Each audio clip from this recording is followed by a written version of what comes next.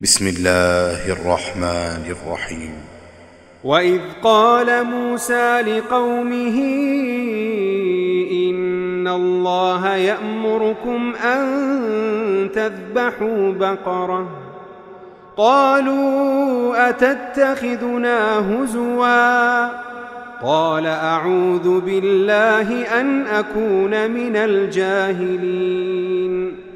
قالوا ادع لنا ربك يبين لنا ما هي قال إنه يقول إنها بقرة لا فارض ولا بكر عوان بين ذلك فافعلوا ما تؤمرون قالوا ادع لنا ربك يبين لنا ما لونها قال إنه يقول إنها بقرة صفراء فاقع لونها تسر الناظرين قالوا ادع لنا ربك يبين لنا ما هي إن البقرة شابه علينا وإنا إن شاء الله لمهتدون قال إنه يقول إنها بقرة لا ذلول تثير الأرض ولا تسقي الحرث مسلمة لا شية فيها قالوا الآن جئت بالحق فذبحوها وما كادوا يفعلون وإذ قتلتم نفسا فادارأتم فيها والله مخرج ما كنتم تكتمون فقلنا اضربوه ببعضها كذلك يحيي الله الموتى ويريكم آياته لعلكم تعقلون ثم قست قلوبكم من بعد ذلك فهي كالحجارة أو أشد قسوة وإن من الحجارة لما يتفجر منه الأنهار وإن منها لما يشقق فيخرج منه الماء وإن منها لما يهبط من خشية الله وما الله بغافل عما تعملون أفتطمعون أن يؤمنوا لكم وقد كان فريق منهم يسمعون كلام الله ثم يحرفونه من بعد ما عقلوه وهم يعلمون وإذا لقوا الذين آمنوا قالوا آمنا وإذا خلا بعضهم إلى بعض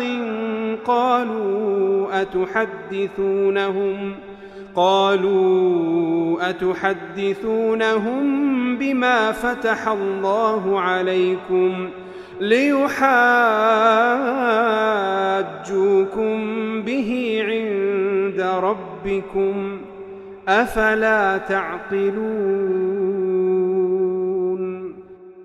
أولا يعلمون أن الله يعلم ما يسرون وما يعلنون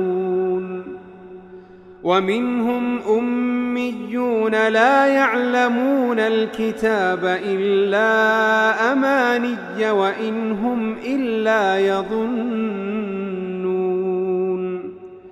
فويل للذين يكتبون الكتاب بأيديهم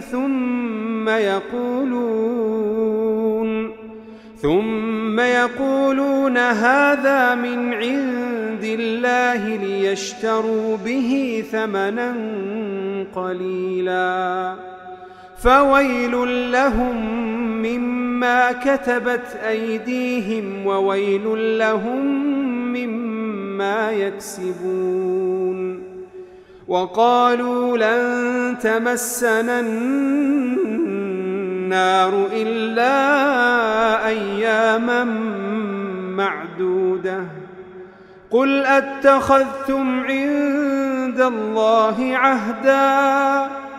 قل أتخذتم عند الله عهدا فلن يخلف الله عهده أم تقولون على الله ما لا تعلمون بلى من كسب سيئة وأحاطت به خطيئته فأولئك أصحاب النار هم فيها خالدون